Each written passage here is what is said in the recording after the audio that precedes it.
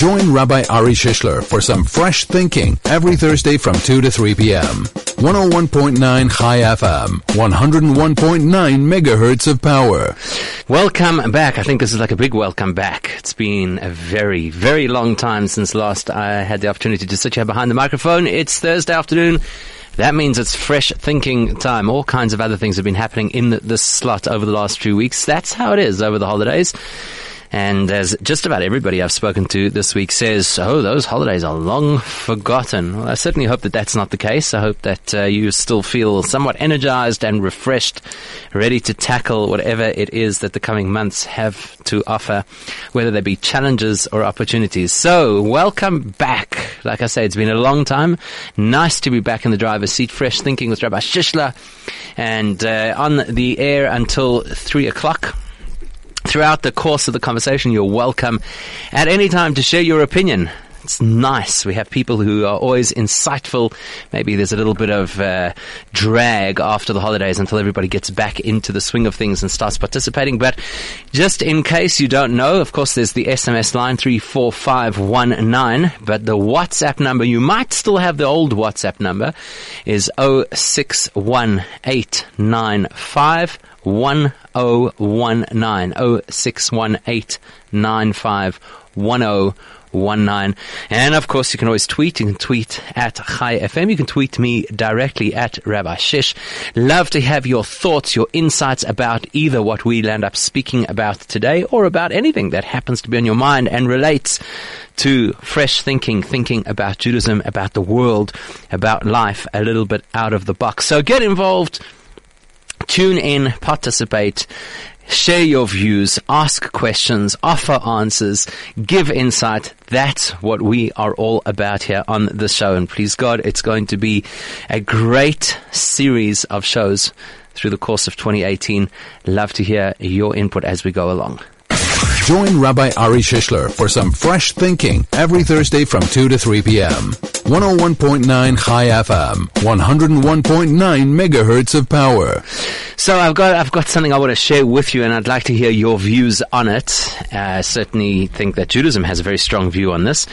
It's funny how things happen, and you land up sometimes having a conversation, and then the same topic pops up shortly afterwards, a day or two later, in another context, and then again. And that's exactly what's happened to me over the last week or so. Fascinating that this particular topic should pop up in a few different permutations. So I just want to share some of the conversations and some of the thoughts that I've had with various people this week, and that will open the line of conversation for what we're going to talk about over here today. So, one conversation.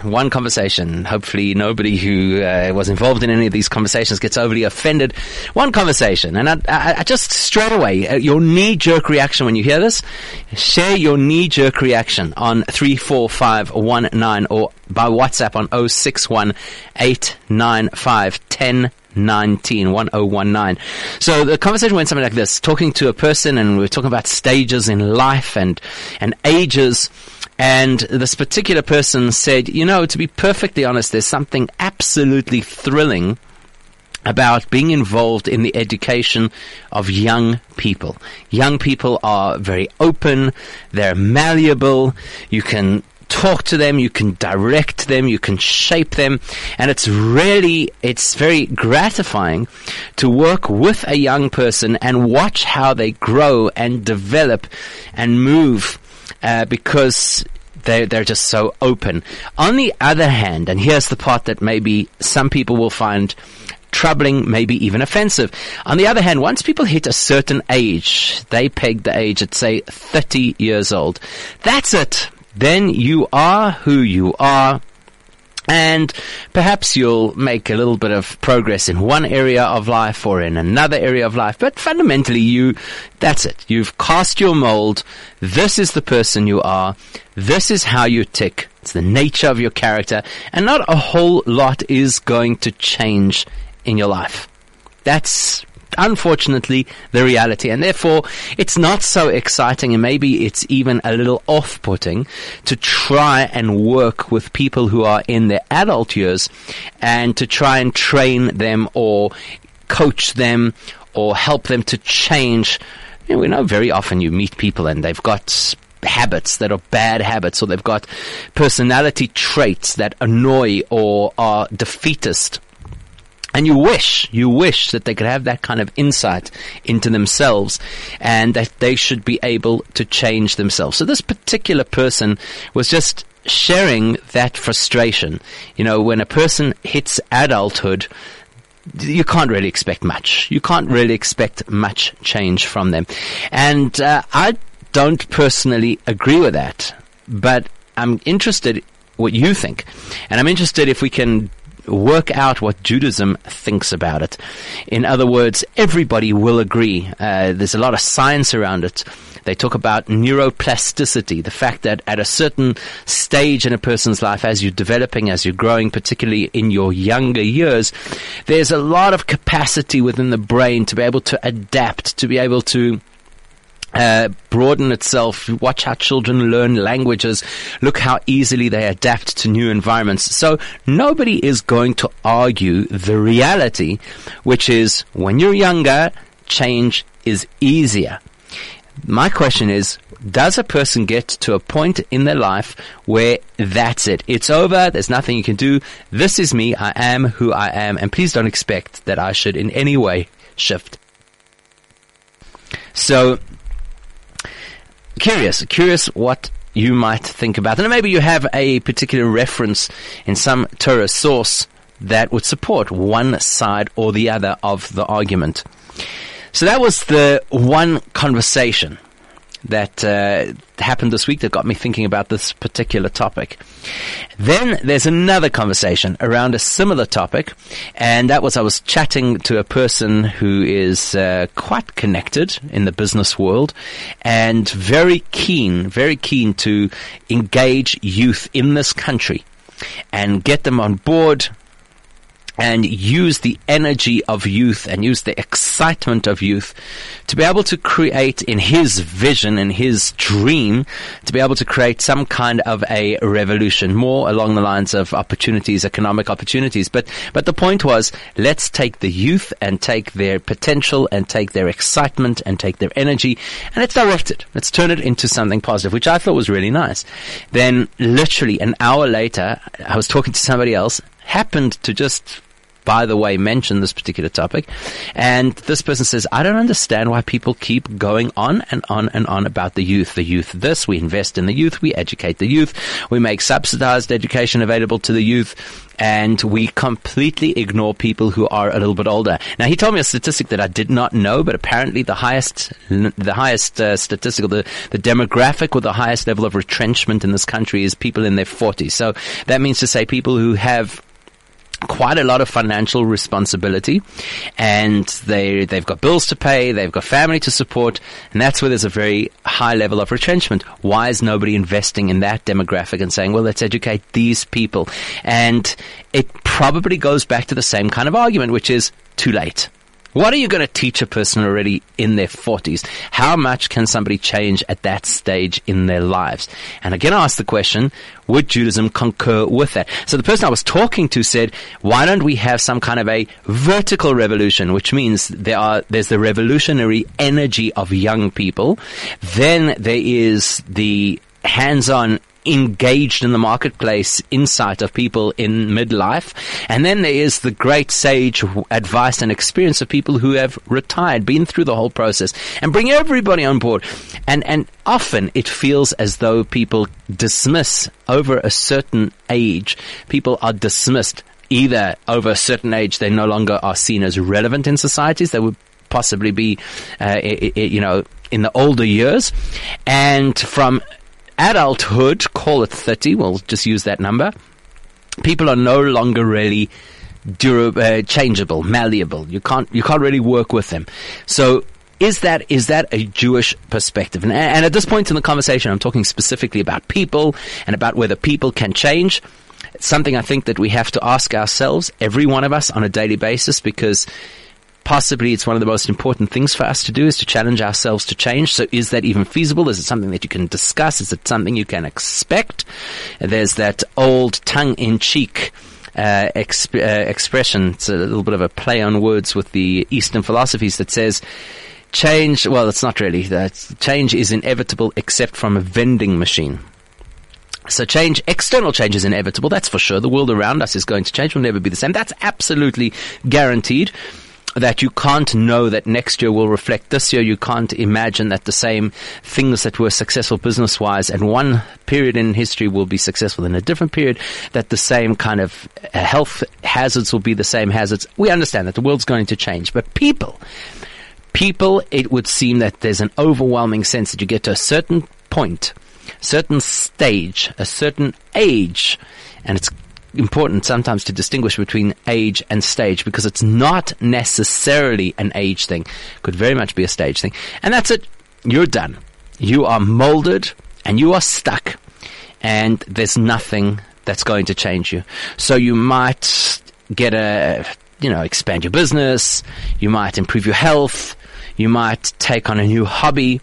But you're not going to fundamentally change who you are. So if you're that person who is lazy, that's it. You're going to be lazy. If you're that person who easily gets frustrated, upset, despondent, that's who you're going to be. So would Judaism endorse that kind of thinking? That's what we're going to discuss here today. 34519 if you'd like to SMS in. Otherwise, you can WhatsApp 0618951019 or tweet at Chai FM. Tweet me directly at Rabbi Shish. Join Rabbi Ari Shishler for some fresh thinking every Thursday from 2 to 3 p.m. 101.9 Chai FM, 101.9 megahertz of power. So, it is Fresh Thinking Thursday afternoon. If you've just joined in, I want to talk today about the notion that people have that you get to a certain stage in life and that's it. That's who you are. You're pretty much molded. You might make some minor adjustments, but nothing fundamental is going to shift about who you are.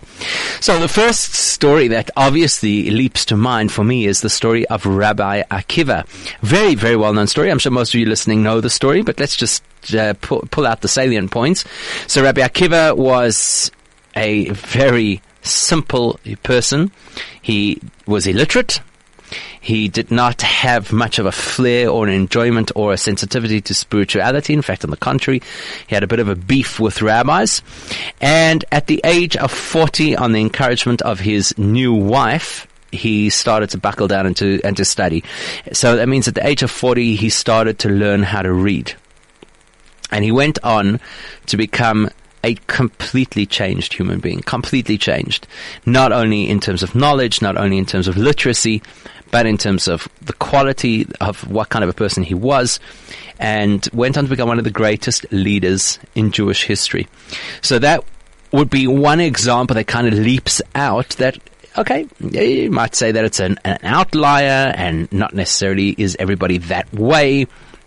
And perhaps he had tremendous potential. In fact, that is definitely from a more spiritual perspective. If you read the writings of the Arizal, the Kabbalistic writings of the Arizal, Rabbi Yitzchak Luria, he talks about Rabbi Akiva as having been one of these highly, highly powerful souls that had to go through a journey that locked his power in, and there needed to be a catalyst for the release. So, in other words, it's not that he necessarily changed internally as much as he changed externally to release the potential that he had within himself. But I think it's a good story to illustrate the fact that you're not stuck in who you are. And there's no excuse in a sense for a person to say, well, what do you want from me? This is my personality. This is how I was educated. This is the environment that I lived in. That's probably the first story that leaps out. But I'll tell you another story that people don't necessarily think about. And it should be obvious, should be absolutely obvious to us when we're talking about this issue of, are you stuck as who you are, or could you shift and change? And that would be the story of Moses, of Moshe Rabbeinu himself. You know, we all think of Moshe because of the great things that he achieved in his life, taking the nation out of slavery. I mean, it's the first liberation movement ever in history. That's a huge story. And of course, the miracles that accompanied that. And then much more of an achievement was to bring the Torah to the people, to have this conduit, this human being who could speak to God, speak to the people, flit back and forth between the infinite realm and human, ordinary, mundane life. And with that was able to bring the code of morals and ethics and values to the world that the whole world is predicated on today. That value system, and not just the value system, the fact that he introduced godliness into our world. I mean, it's really quite phenomenal. And then you think about the fact that he was a leader of the Jewish people in the desert for 40 years, not just walking circles for 40 years. That was 40 years of very intense educating, taking 3 million people and breaking that slave mentality and educating them to see the world differently, and for their children to inherit a sense of value and purpose, and to prepare them to go into their own settlement and to take over the land of Canaan and turn it into the Holy Land. It's an incredible thing for us. We don't consider that everybody today will call Israel the Holy Land, but it wasn't always that way. That was an achievement. It was an achievement of the Jewish nation, who took an ordinary country, for all intents and purposes, filled with the most amoral people on the planet at that time, and they totally turned it around. That was all because of the guidance and preparation that Moshe had given them. So when we look at all the great achievements that Moshe did in his life, and the fact that he was a leader for 40 years, very, very often we overlook the fact that he only began the journey at 80. Can you imagine that? At 80 years old. That means we don't know everything that happened to Moshe for the first 80 years of his life. We do know he was brought up in Pharaoh's palace. We do know there was a time he had to run away and landed up in Midian, and he stayed there for quite a long time. There are all sorts of midrashic insights as to what happened then. We know that he married. We know who he married. The midrash fills in that there was a time he took leadership of a particular country. All kinds of things. But the reality is, Moses, the most famous religious personality in history, only started that particular journey at the age of 80. And let's admit that he did so begrudgingly. In other words, even Moshe himself felt that he couldn't. I can't talk. I can't talk. This is a job that requires very strong verbal skills, and I don't have those skills. It's not my thing. Speak to my brother. He's a much more of a people's person. He knows how to communicate. He knows how to get it across. And it's an incredible thought, because when you analyze what the Torah tells us about the interface between Moshe and God at the burning bush, you see that it took God 1 full week to, it's a harsh word to use, but to convince Moshe to take the job. So there are all kinds of reasons for that, but the most fundamental reason is because 80 years down the line, who's going to believe that they should be switching their whole life around in such a dramatic way? A person who's an absolute introvert, essentially, not a speaker, not somebody who engages. Not only that, but he didn't live with the community. He was, in a sense, a stranger, an outsider. And all of that, frankly, is just the superficial stuff. Once you study the Torah in a little bit more depth, you recognize that Moshe was just on such a supreme spiritual level that the concept of trying to engage and interact with ordinary people and ordinary problems was just out of his vocabulary. It's not something he related to. It's not something that we see that later on when the Jews come crying, we want meat, and Moshe's like, I don't know where to get you meat. Which was not a practical response. I don't know where to get you meat. They had plenty livestock with them. He's saying, I don't get you about this meat, right? It was just on this totally different spiritual plane. So there's another great story of, yes, a person can change and shift fundamentally everything about themselves right at the so-called later years of their life. So not just like Rabbi Akiva, who at 40 years old switched his life around. You have Moses, who at 80 years old totally moved his life. So I think the picture should start to form that this notion, this thinking, which may or may not be prevalent. I suspect that it is more prevalent than we think. The thinking that says you reach a certain point in your life, don't expect miracles, don't expect change, don't expect that I'm going to become somebody else, or I don't want to have to deal with that particular demographic or age group because there's nothing to work with over there.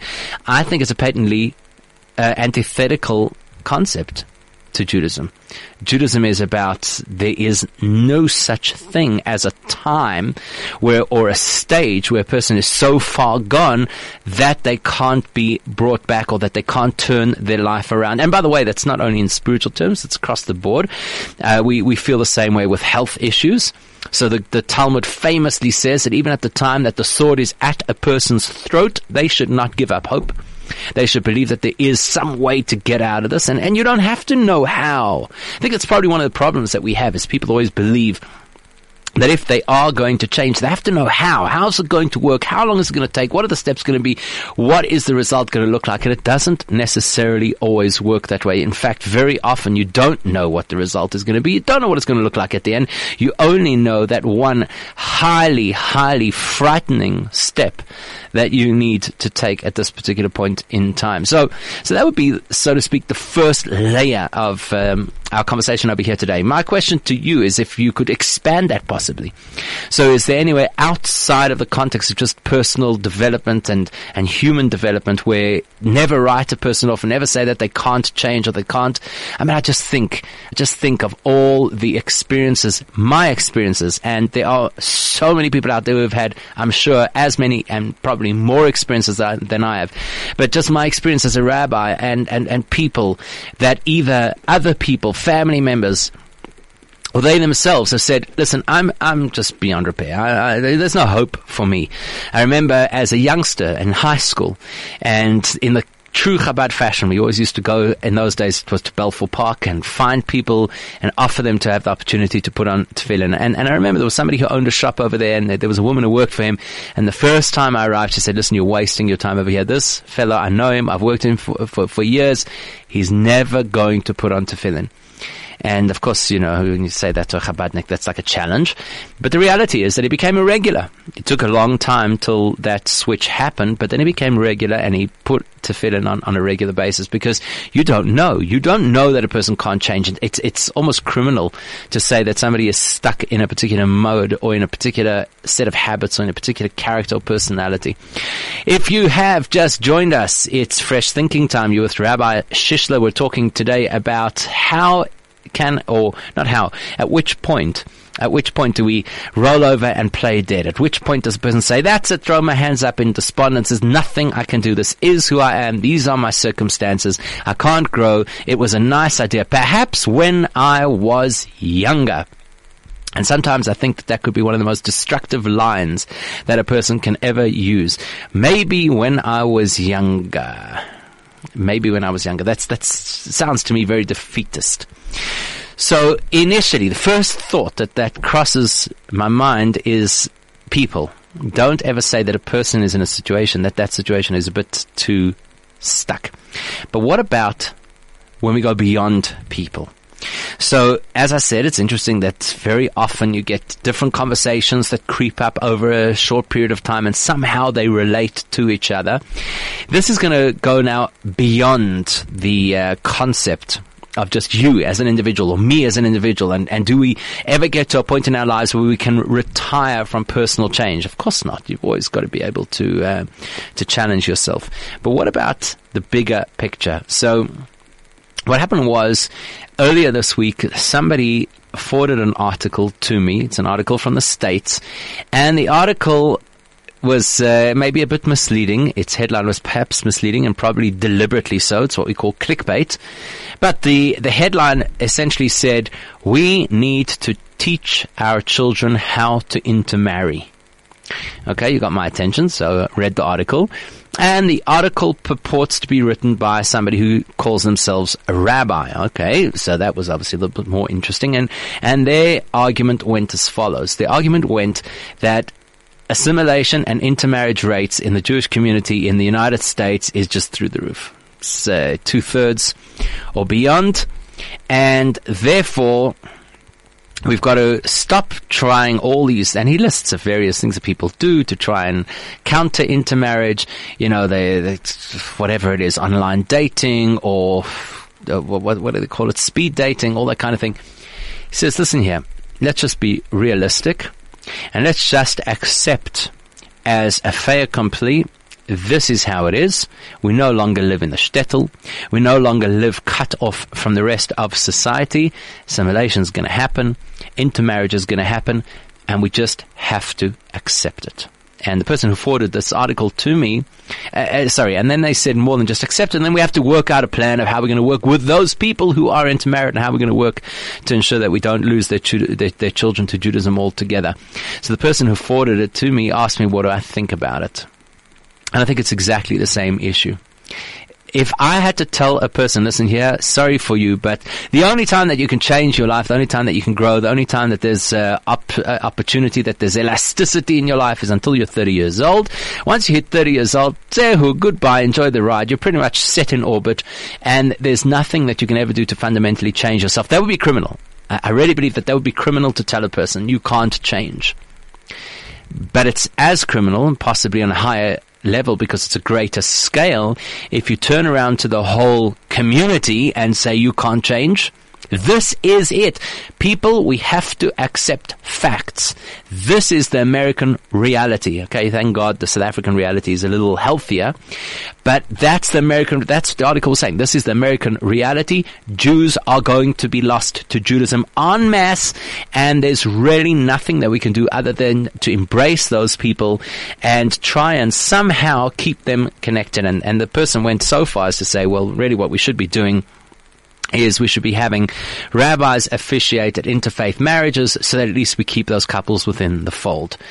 And I found it personally, I found it sad because that's just a write-off. That's a write-off to say that there's nothing that can be done.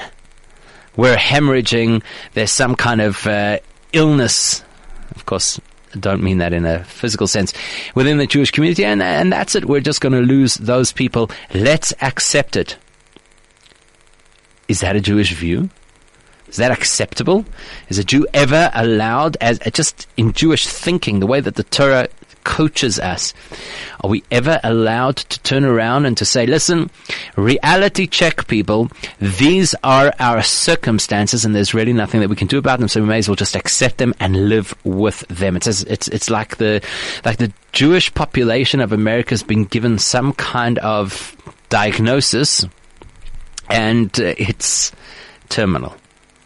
And they just got to now go through for therapy to accept it.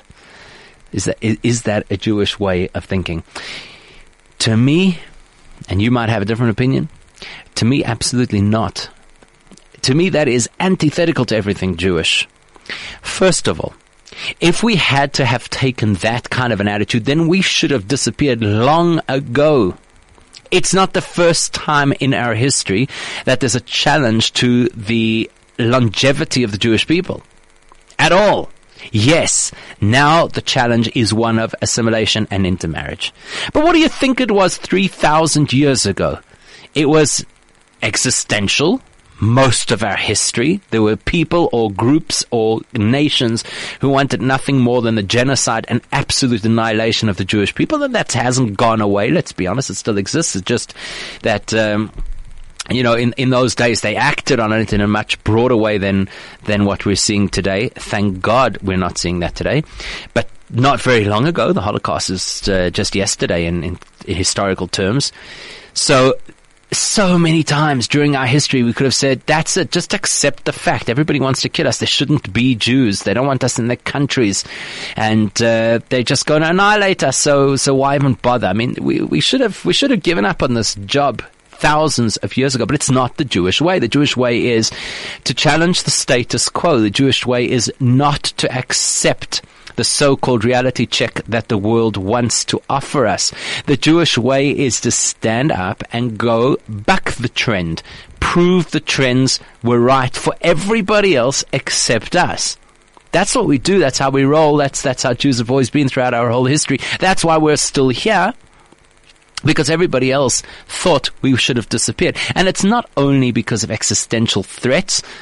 What do you think? Thousands of years ago, today we talk about assimilation. Do you think there was no assimilation? I mean, the Torah records how the Midianite women landed up chapping Jewish men.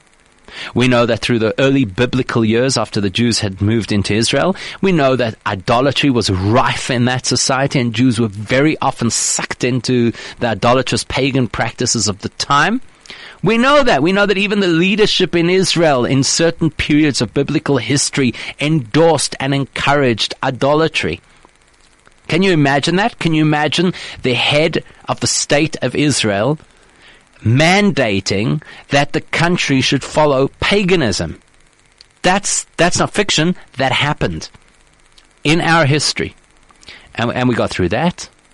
Not only did we get through that, but Judaism is alive and kicking.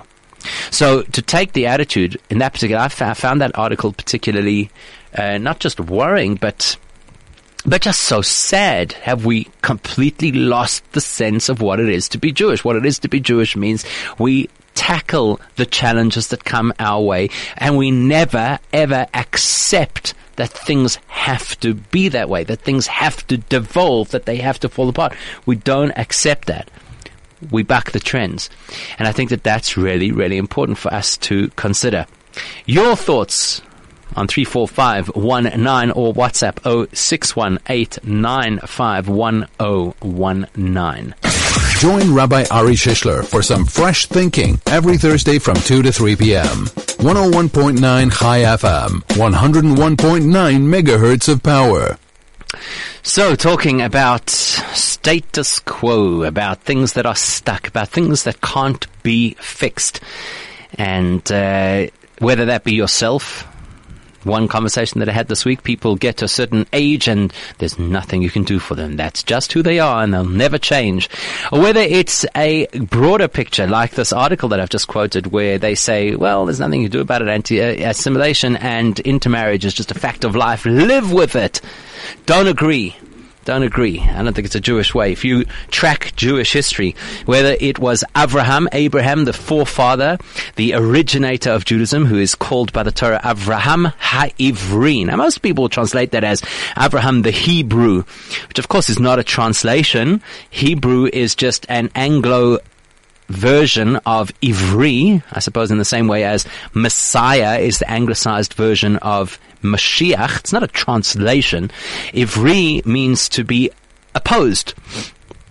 And the Talmud tells us the whole world stood on one side, and Abraham stood on the opposite side to oppose their thinking. That's the first Jew, so therefore that's an insight into what it is to be Jewish, to oppose what everybody else says. Now, I don't mean to be contrarian, although there are a lot of Jews who really are good at that. We call them dafka, right? We all know people like that. That's not what we're talking about. It's no prize for a person to say, whatever you say, I'm going to say the opposite. Rather, what it means is not to accept the doomsayers, not to accept the prevalent thinking that big things can't be changed. People can't be changed. That's not a Jewish way of thinking.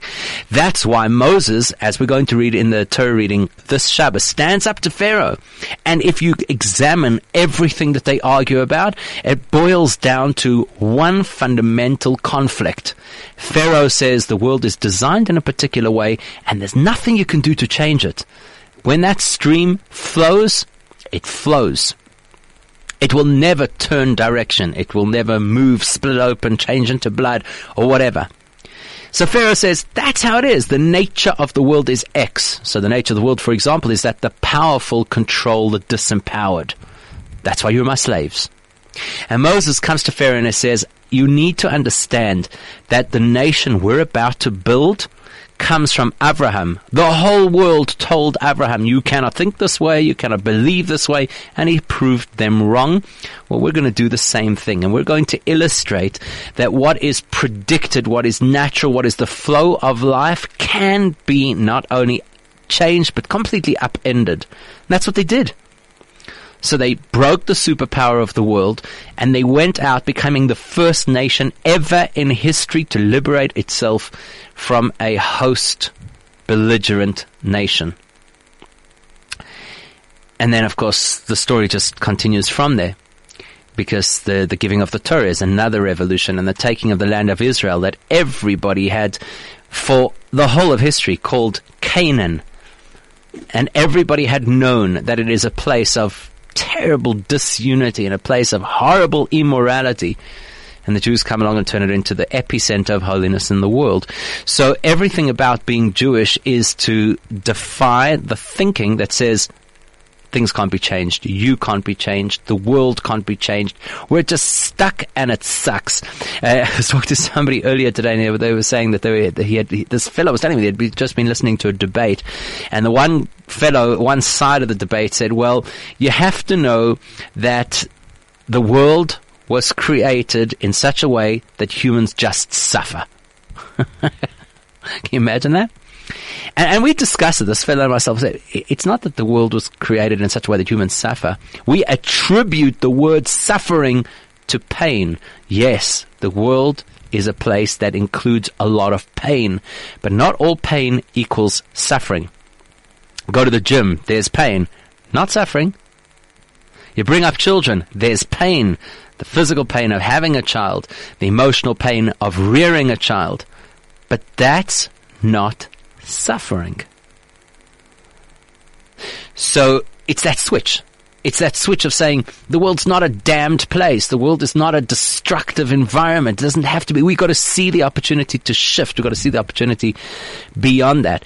There's a verse that King Solomon writes in Shir HaShirim, in the Song of Songs, where he talks about the whole Song of Songs is this metaphoric love affair between man and woman, which is supposed to represent God as the man and the Jewish people as his wife. And there's a line over there where he says, Bossi legani, I've come to my garden. This is the man speaking. So that's speaking about God. And the interpretation that the Midrash gives of that particular verse is that it's referring to where the Mishkan, the tabernacle, was built in the desert. And God, so to speak, came to dwell amongst the people. The divine presence dwelt amongst the people. And the expression over there is that God's talking about my garden. Now, most of us, a lot of the time, look around at the world, particularly if we follow the news and we think, what a jungle we live in. Chaos, anarchy, dysfunction, everything is falling to pieces, whether it be government, whether it be climate, whether it be international relations, whatever. Place is falling apart. Look at families, look at the dysfunction, look at the behavior of people. And then suddenly you've got this insight that the Torah says, hang on, the place you see as a jungle, God sees as a garden. Bingo, you should have thought about this. Obviously, the very first reference we ever have to humans living on earth, we're told they were living in the Garden of Eden. Yes, humans did damage to that situation, and so they no longer live in the Garden of Eden. But that is not a fait accompli. In the same way as when a person hits 40 years old, their life, their character, their bad habits are not a fait accompli, and they can change, and the same can happen when they're 70 years old or 90 years old. Any person who chooses to focus can change their life altogether. In the same way, the world that we live in does not have to remain a jungle. Any one of us could decide that we're going to nurture a piece of garden in this world. And it catches on. It becomes one of those viral elements where other people say, hey, you know what? There's the potential for a garden over here. To shrug our shoulders and say there are massive problems in the world out there and we just have to live with them is antithetical to what the Torah teaches. The Torah teaches that everything in life is about shifting. Everything in life is about, well, two things actually. Number one, that change can and therefore must happen. And number two, perhaps a little bit more profoundly, that change is not necessarily to make something that was not there before. Change is very often to reclaim what is really there and has been coated in dirt. Very, very often in, let's say, relationships, there was a good relationship and now things have soured. We don't have to change the relationship to a new good relationship.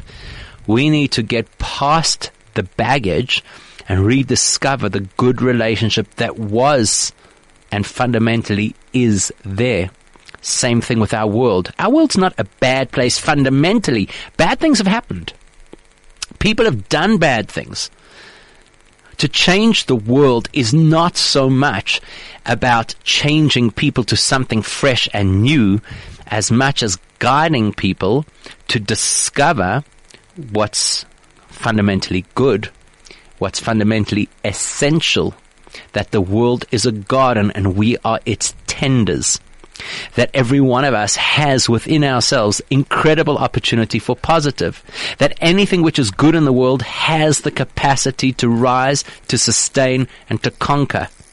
And when we shift that thinking, or as we like to call it here, when we start having fresh thinking, all kinds of things change.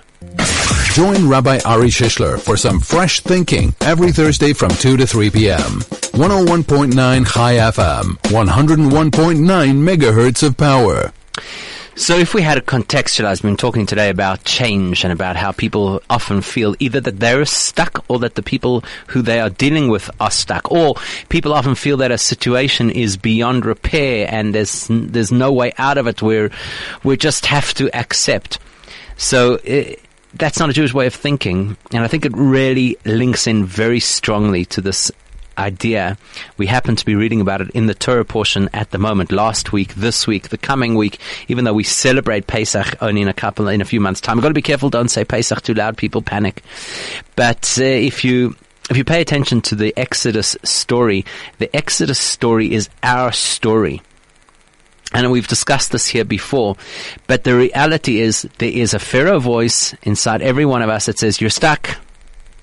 You're stuck. What do you think? The Jews had been in Egypt as slaves for 210 years. How stuck is that? That means they had a slave mentality, their parents had slave mentality, their grandparents had slave mentality. That was the norm in the world. There was no such thing as a person who had ever climbed out of the caste system. And you think you're stuck? Because you still sleep through your alarm? Or because you still get annoyed every time you see that particular person? Or because you have already broken your New Year's resolution? You think you're stuck compared to that story? But yep, all of us, we have a voice in our head that says, you're stuck, telling you there's scientific evidence, this is the way that it is. The Jewish world is stuck, we're hemorrhaging, we're losing people, there's no turning that trend back. And then there's a Moses who arrives on the scene, then historically, now psychologically, and that's the voice that we have to listen, that we have to listen to. That's the voice that says, no matter how high that wall, how strong and compelling that particular path is, God allows us the opportunity to break free, to change, to shift, to discover value, goodness, opportunity, optimism, all the wonderful things that every single person wishes for themselves. It's there. It's available to every single one of us. We have to just, I think, shift our thinking.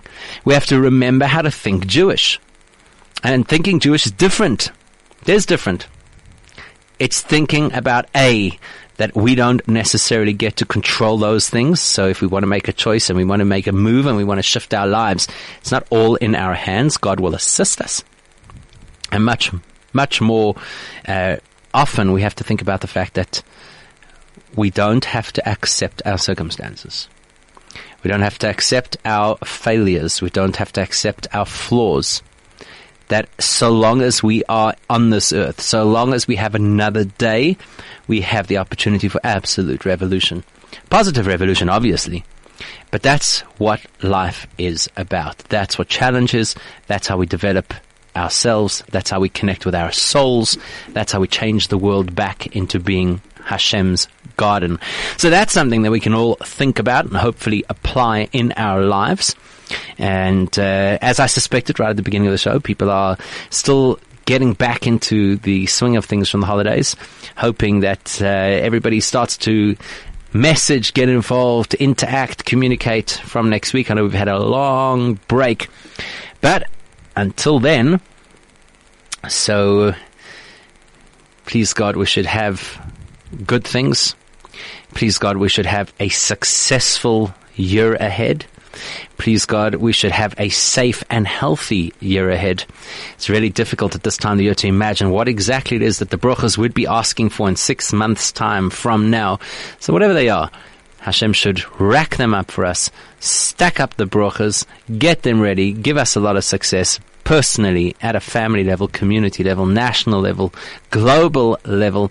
And let's hope that we get to have the privilege of living in Hashem's garden rather than living in a world that appears to be a jungle. I think it's in all of our hands. Every single one of us can make that difference. Every single one of us has that potential. Every single one of us has that responsibility. If we're going to accept that the world is a negative place, well, I suppose then it will be a negative place. But if we are convinced and we are dedicated and we're committed to make a difference, there's nothing that can stop us from making change. And it all starts with self.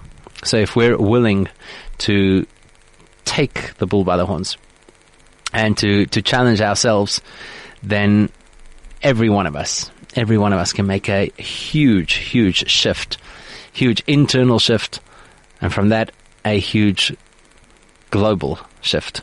So, as I say, till next time, have a wonderful Shabbos and have a very successful year ahead.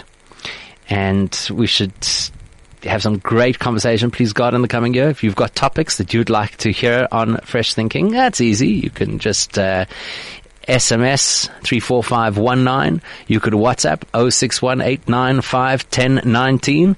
You could tweet at Chai FM. You could tweet me directly at Rabbi Shish. If you've got a good enough topic, who knows? We might be talking about it next week. Till then, have a great Shabbos and be well.